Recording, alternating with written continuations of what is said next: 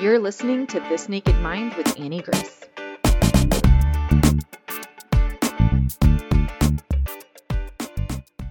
Hi, this is Annie Grace, and welcome to This Naked Mind podcast. And I'm here with Maria. Welcome, Maria. How are you?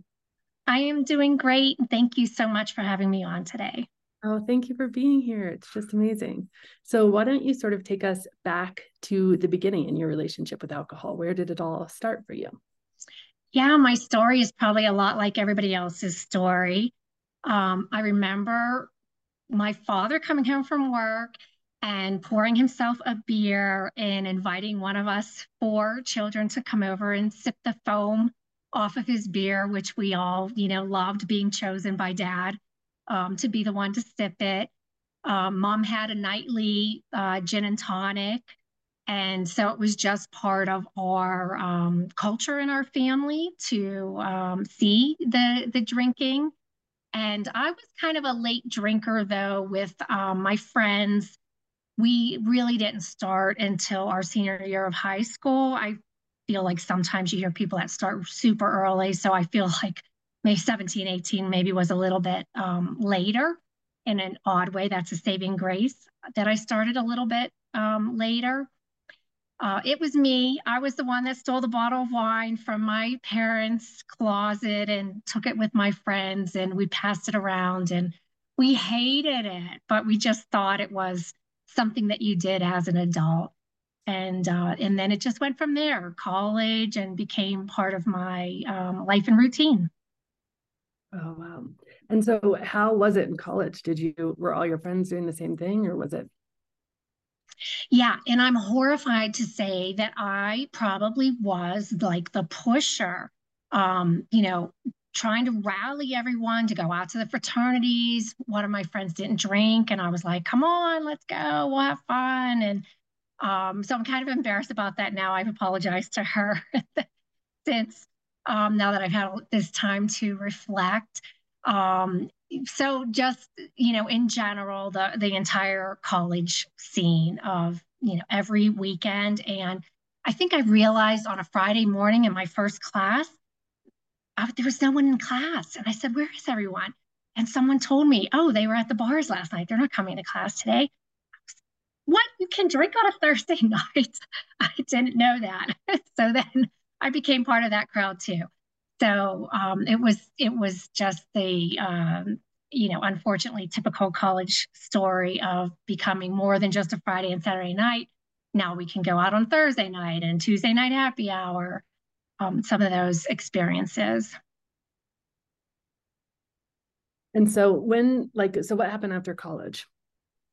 I got married fairly young. My husband and I are in our late 50s now, but we married very young, 23, 24, right after college. We met at his fraternity. So drinking is part of our culture, I guess, at home. We had met drinking at his fraternity. All friends drank. So it was just accepted.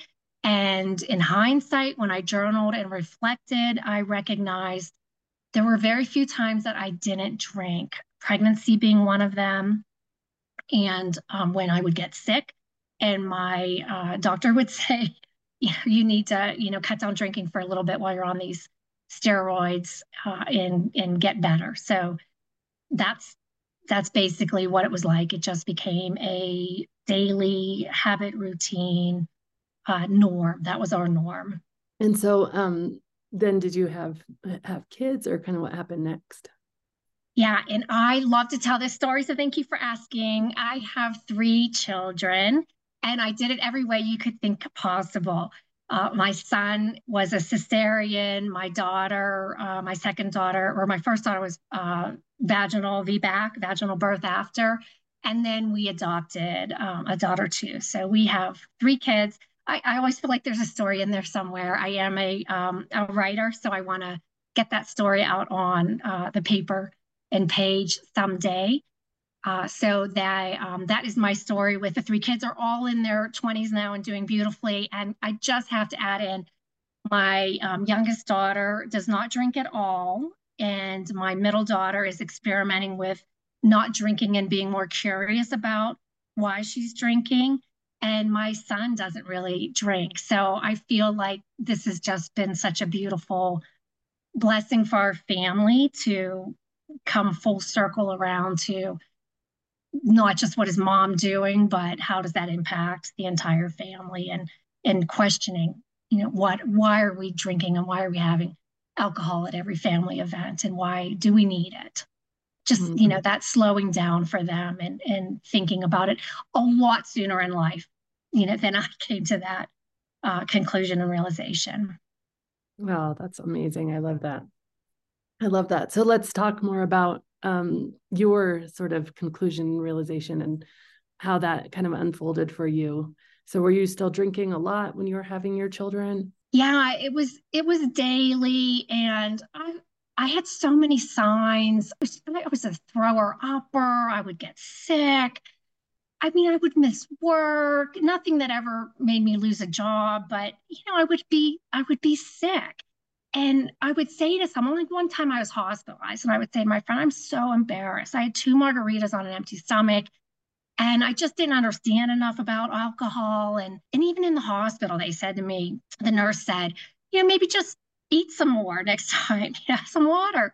I wasn't aware and I wasn't ready to be aware yet. So lots of signs along the way for me to come to the recognition that something was just not working for me.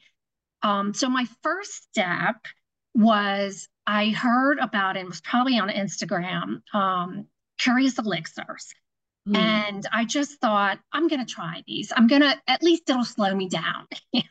I'll have like one of these and then a glass of wine and another one of those and just slow down the process. And then I quickly realized, okay, slowing down the process isn't working either. And with COVID and the daily drinking, it just became too much. And I got really sick and tired. And I just said to myself, I am so sick and tired of being sick and tired.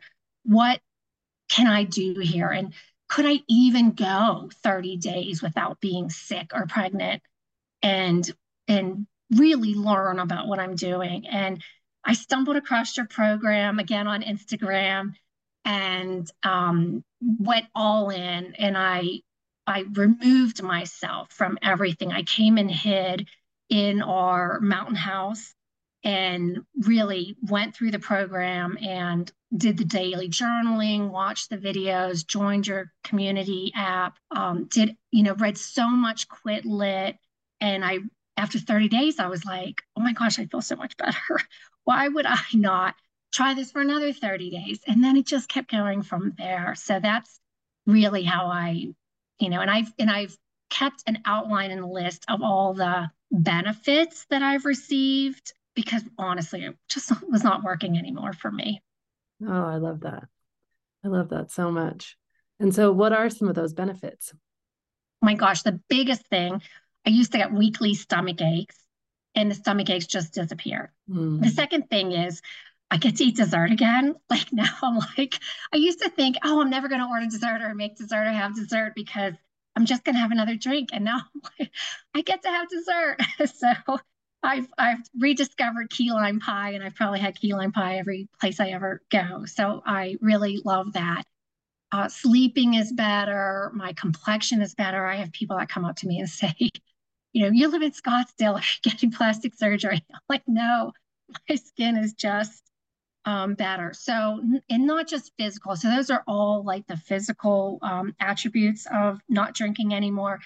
My relationships are so much better. I quit people pleasing. I have established better boundaries for myself. I started going to therapy to address some of those things, like why was I drinking? Why did I feel like I needed to drink?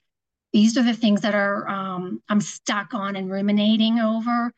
Relationships that I'm questioning. So all of that. And the biggest part of that whole process was self-compassion. I don't think I ever had an ounce of self-compassion for myself. I was always hard on myself, pushing myself, trying to be a perfectionist.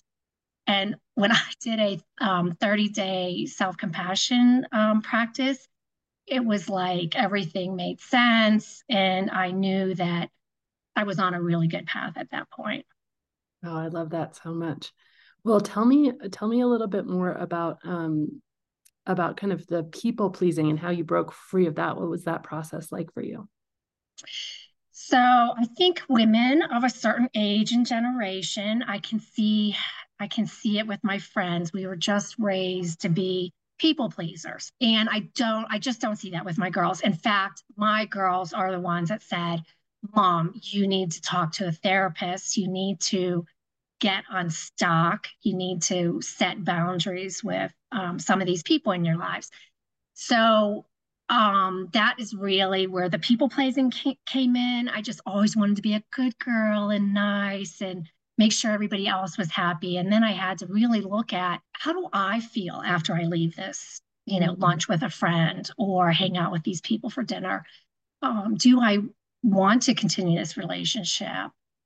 So things have definitely changed in that front, which I think was a surprise, but a pleasant surprise, that now I listen to my gut and I think, how do I really feel? And what do I want to do with that information? And that's where like the daily journaling can come in really helpful too, is just to sit down with your thoughts at the end of the day and journal. And, where was I confronted with alcohol today? How did I feel about it?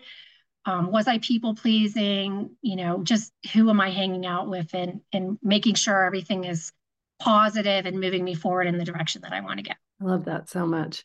And I think it's so important. I mean, I relate to that just desire to make everybody happy, and really having a lot of anxiety when you feel like you've let people down, or a lot of like guilt, and just reframing that for myself in this sense of like, well, I think the people who love me the most, actually the thing they want the most is for me to be happy, right? Like if you were to ask my children, they far more would like me to be happy than anything else from me, right? And I think that's also true with my husband and so many people around us. And yet we're trying,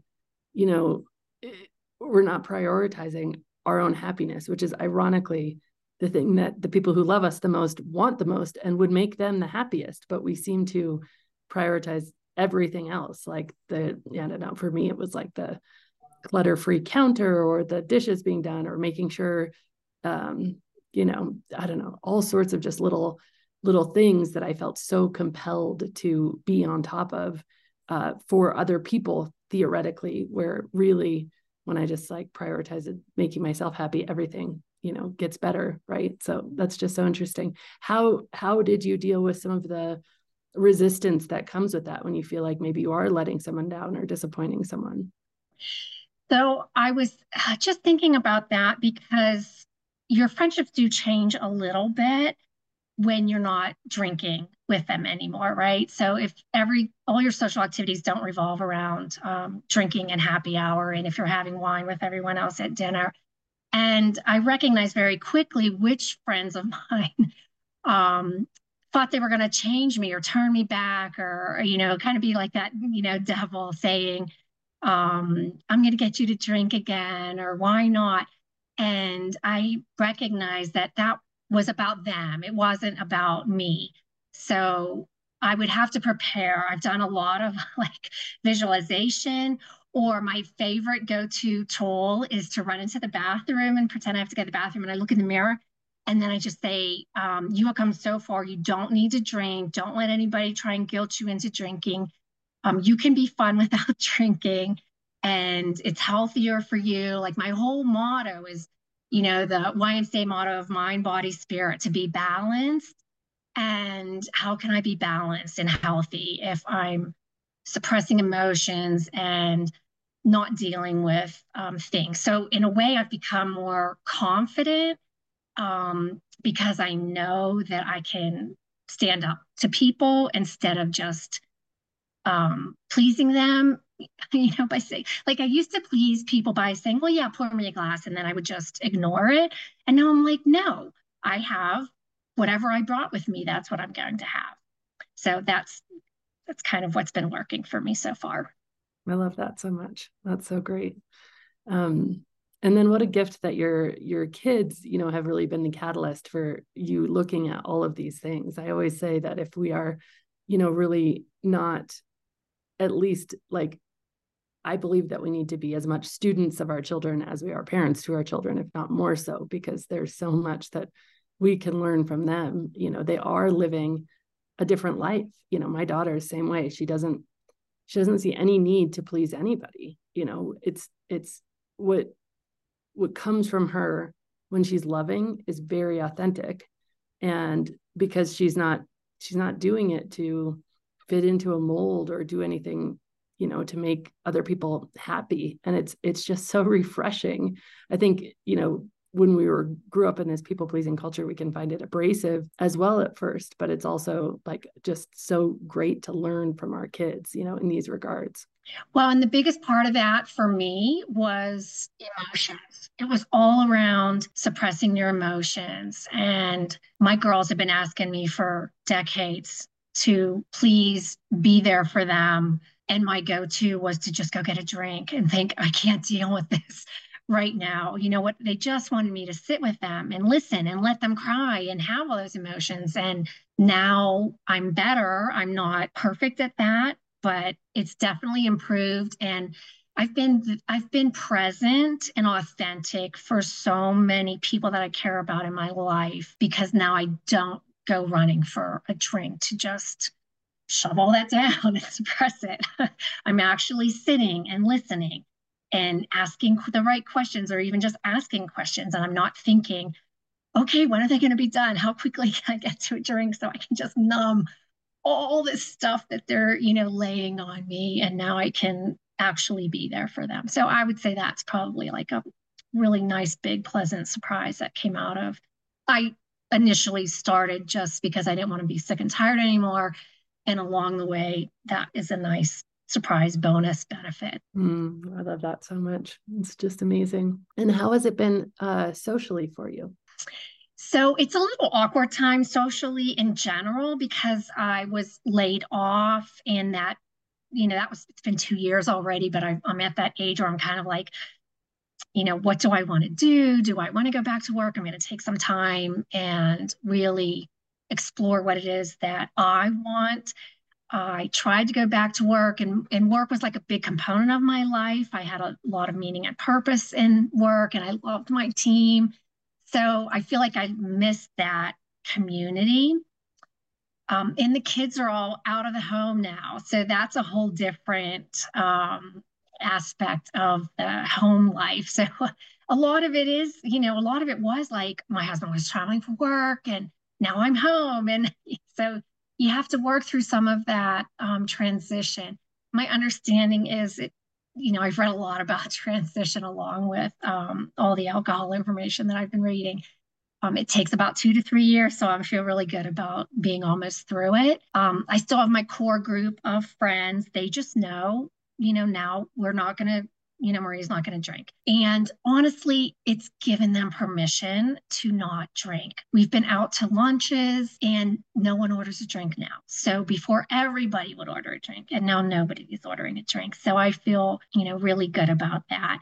I will say that if I go out with just another couple, my husband and I, another couple, and everybody is picking which wine to order, I feel a little left out because I'm not part of that conversation.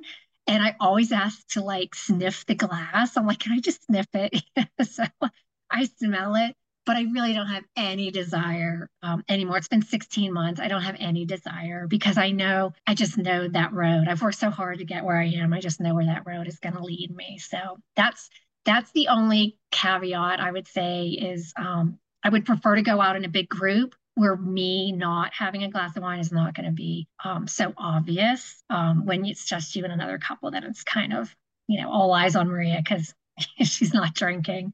And I don't like that. I don't like to be the center of attention. Oh, I really relate to that. I remember early days for me too, when, I can literally imagine a double date that I was on where it was the same sort of deal where it was just like, and this specific instance was where the husband really wanted to know all of the, like in that moment that I said no to a drink because this was a couple I had drank with a lot. He just really wanted to know and understand exactly why, in that moment. And in speaking of people pleasing, I felt like at the time that I needed to give him this big explanation. And when it didn't come out exactly right, I was in my head about it, and it was an awkward evening, but it was an evening that I like learned so much from, because I realized that in that moment, like, I don't actually need to give anybody an explanation.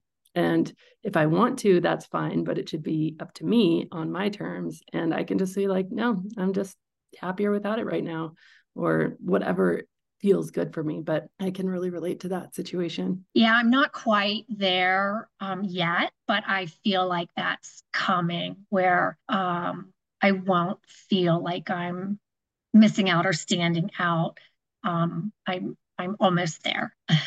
Awesome. So good. Yeah. And some of these things just take time, right? It just takes time. And it's such a high level of freedom to just even be like, I'm going to enjoy the smell, but not have a drink. Like it's just amazing. I love that for you. It's just so cool. So that's great. So, let me ask you sort of the question that we finished these. Well, first of all, is there anything else you kind of want to share about your journey, or any other points that you feel like you wanted to make that you didn't get to yet? There's just so much learning in the change. And I think the biggest thing I learned was that no change is easy, right? Change is hard. The first 30 days is almost like a honeymoon period. I was so excited and passionate. And then when you move beyond the 30 days, then you kind of get into the realness of, this is a major change, and it's making me face things that I've not been willing to face. And I've been covering up with alcohol. And so I would just say everybody would tell me, I can't even tell you how many people I meet that are non-drinkers, like my Uber driver or whoever, and they would say to you, it just gets better and better, and you just have to believe it, because it does. And I'm only in year 2, and I keep thinking, oh my gosh, it is so much better. I can't wait to see like what year 7 is like. So that's really what another like what I call bonus surprises was. It was a challenge, but I was up for it and had a lot of resources and support, and it's so worth it. Oh, and it's so true. And I can speak from it being 9 years now, and it does get. First of all, I literally cannot believe that it's been 9 years. It's staggering, and it just gets better and better. And there's so many moments where life still is lifey, right? Like it still has ups and downs. It's still going to produce, things are going to come at you, but you just start to realize that everything that comes at you is for you. My friend Myron, he says it either works or it works on you. Like everything you try, everything you do. And you really get to a point where you're just looking around your life and just in so much gratitude. And you realize that joy is like in the spaces, like it's in all the small little things. Like for me, just getting into the sheets at night and how the sheets feel, like something that I wasn't even coherent enough to feel or notice, because my senses were dulled. I was mostly passing out instead of falling asleep.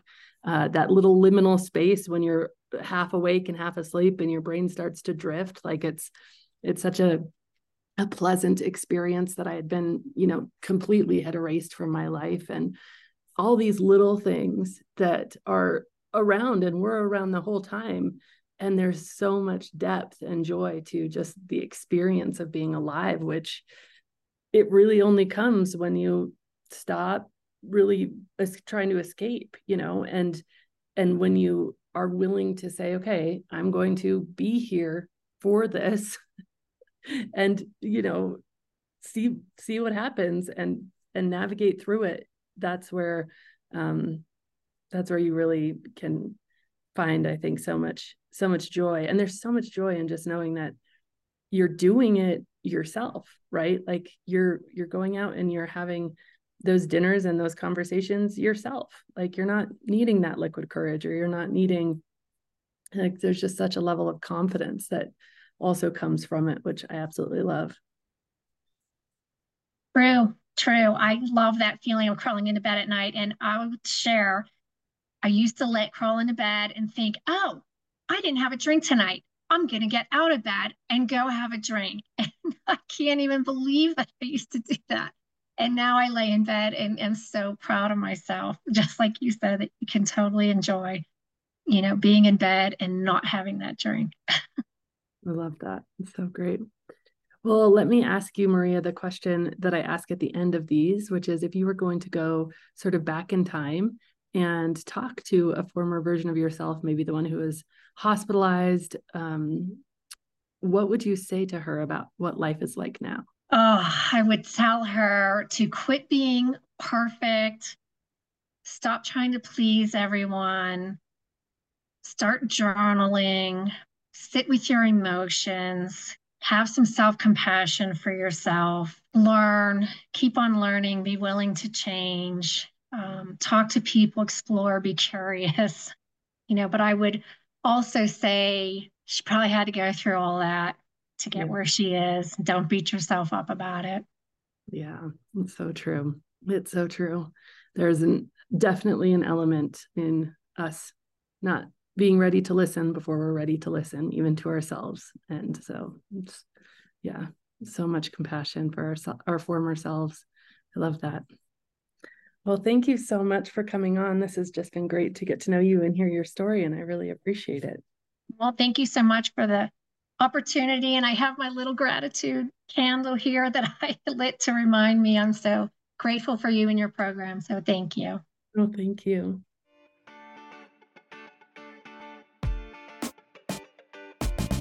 Thank you so much for listening to this episode. If you're ready to see how This Naked Mind can help you on your personal health and wellness journey and want to learn more, go to thisnakedmindpodcast.com to learn what your next best step is.